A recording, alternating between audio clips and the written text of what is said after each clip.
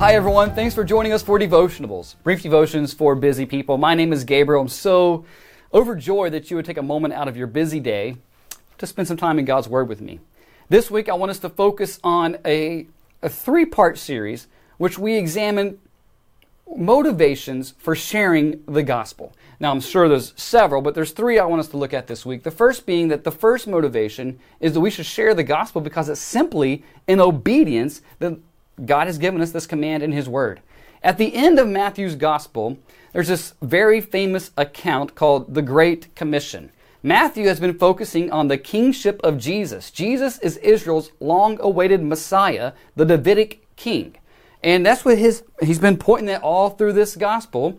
Jesus has just been raised from the dead, and He's now appearing to His followers, His disciples, and with this authority, He's given them His final instructions. It's found here at the end of Matthew's Gospel. In chapter 28, I want us to pick it up in verse 16. Now the 11 disciples went to Galilee, to the mountain to which Jesus had directed them. And when they saw Him, they worshipped Him, but some doubted. And Jesus came and said to them, "All authority in heaven and on earth has been given to me. Go therefore and make disciples of all nations, baptizing them in the name of the Father and of the Son and of the Holy Spirit, teaching them to observe all that I have commanded you.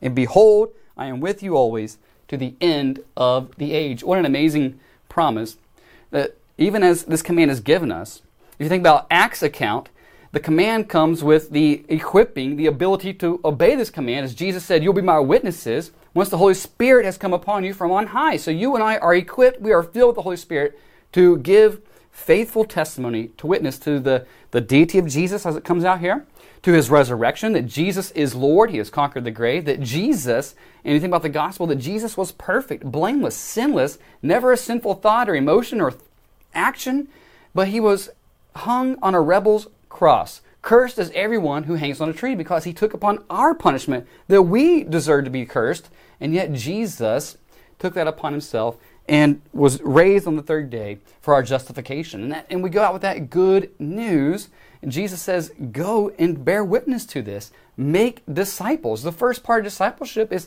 to come to belief in this gospel, that Jesus is who He says He is. He did what He said He did.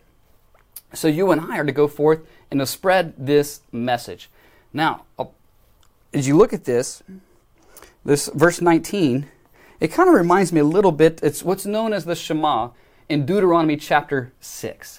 You remember that Moses wrote to the Israelites, and particularly, I think, for the fathers, to take the lead in the home and said, as you're going about your daily routine, as you're living life with your family, think about the law of the Lord. Talk about these things. It's the same thing, kind of the same idea here, is that as I'm going, right? Jesus says, as you go, Gabriel, to the grocery store, as you're going to outside to mow your grass and you see your neighbor, as you're going to eat at restaurants, in the regular rhythm of your life, as you go to your place of employment, as is appropriate, and you can, be making disciples. Be sharing the gospel. That's what God is calling us to do. Now, a point of a little bit of confession here is this is probably a weak part of my life. Now, I say probably.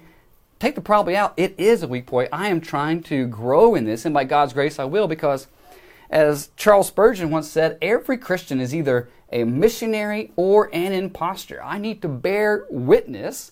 Thankfully, I've been empowered, equipped by the Holy Spirit. Jesus has promised that He is always with me. And if you go to what Paul says here in 2 Corinthians, that I find myself as an ambassador, is what he says here in verse 20 of chapter 5, 2 Corinthians. Therefore, we are ambassadors for Christ, God making His appeal through us. We implore you on behalf of Christ, be reconciled to God.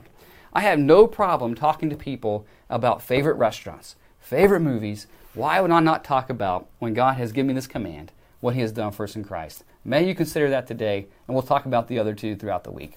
God bless you.